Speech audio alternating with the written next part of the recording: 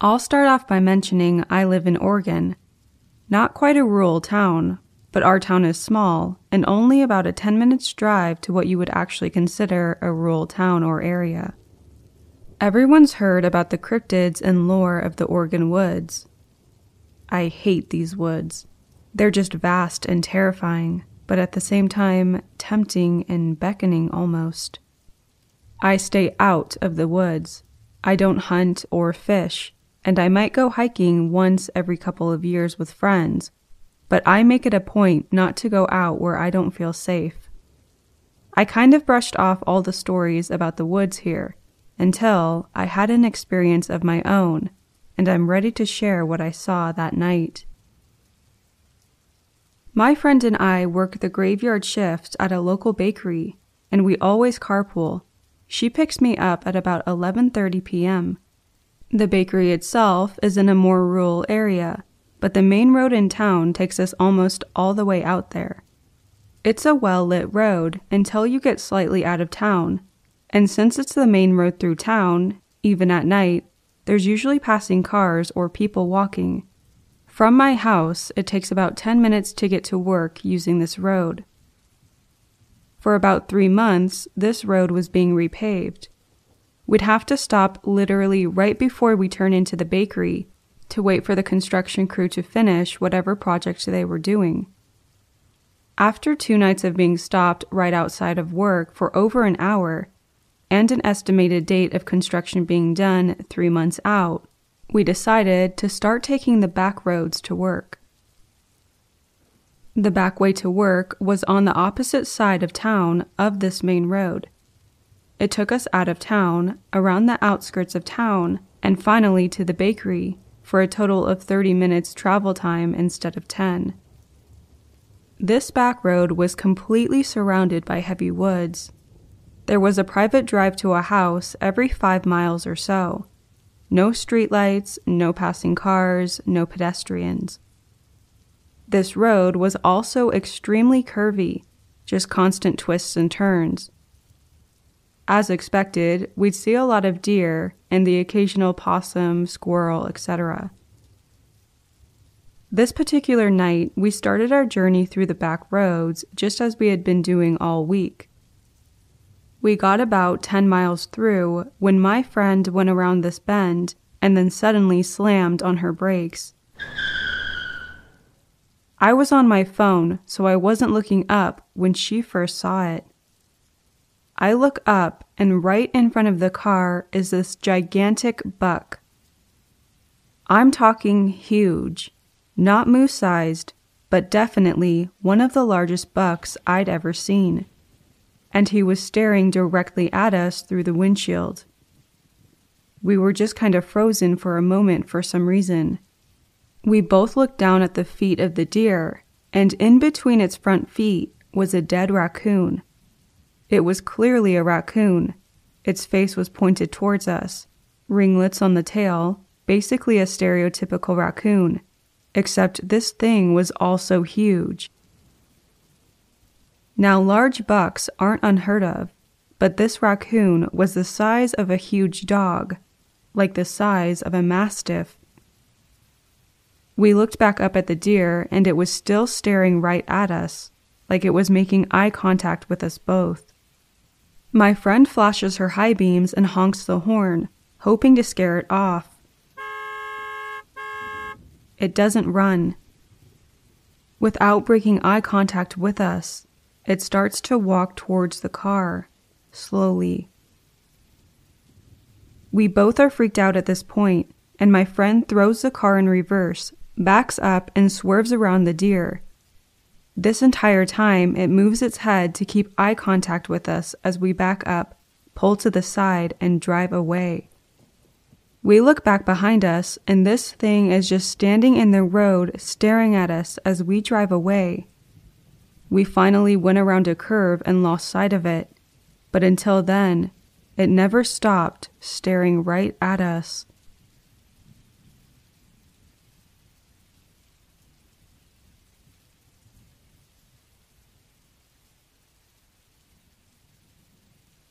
Back in 98 or 99, My brother and I were asked by our aunt to watch over her hogan while she went to see our older brother who was in the Marine Corps. One night, we had gotten back to the hogan, full from eating dinner. We were sitting at the porch talking about our grandma and when she would call us over to help her butcher. My brother and I are the hunters of the family, so we know how to butcher fast. There was a half moon in the sky, so we could somewhat see without a light. Also, at that time, our aunt didn't have electricity. We were just sitting there talking and laughing when a falling star came down. It looked like a flare went right over the hogan, and it lit up the sky and the ground. My brother looked to the tree just south of the hogan and saw something standing there with its head poking out. He said, "Oh crap," and grabbed my 12 gauge and the sawed-off 410 gauge that we called the pirate gun. He took off running to the south, and I grabbed my rifle and ran to the north of the hogan to meet up with my brother on the west. We were both listening for footsteps but could barely see anything. Then I remembered I had my Surefire flashlight. I turned it on, and we both saw a dog in the tree crouching down. We could see its eyes, but they weren't like animal eyes that reflect back in the light. My brother pulled out the pirate gun and started walking towards it. When he was about 10 yards away, the dog stood up and took off running like a person. My brother fired, and I fired too. We listened, and we still heard it running, so I fired again. Then we heard a human grunt. We both stood there for a bit, but we didn't hear anything else. We went back to the hogan and calmed down, drank some water, laughed some more, and went to bed. The next day, we went outside and looked around the hogan and noticed footprints over where the tree was at. We tracked them for about 30 to 40 yards and then noticed there was blood. There wasn't a lot of blood, but we turned to each other and my brother said, "Oh crap, dude, you hit it." Later that day, we went to our mom's house to shower and get some lunch. The crazy thing is, we saw my mom's cousin's husband's arm in a sling, and we asked what happened. She said he was shot. My brother and I looked at each other and started laughing, and I said, "Dude, do you think that's who I shot last night?" My brother said, "Screw him. That's what he gets for messing with us."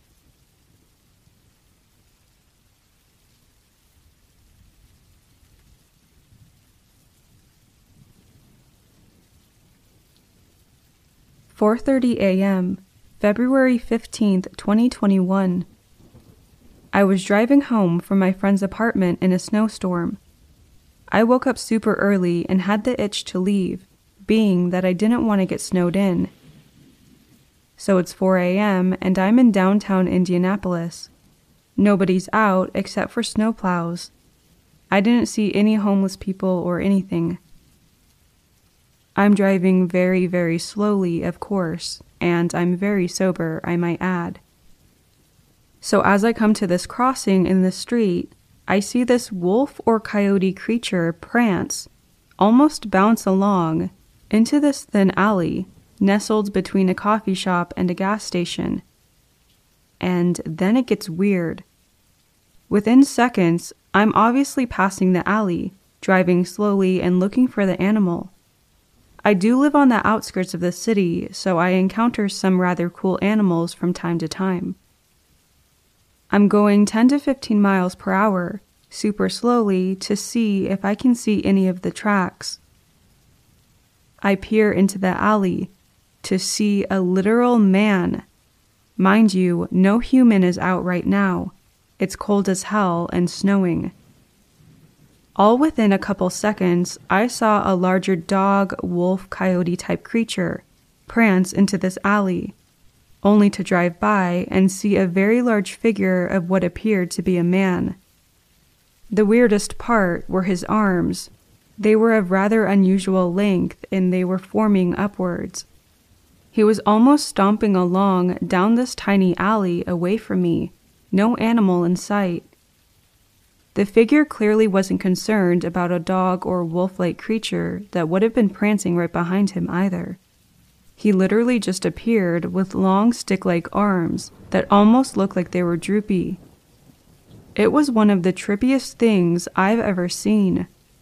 I know what I saw, and I know it wasn't normal.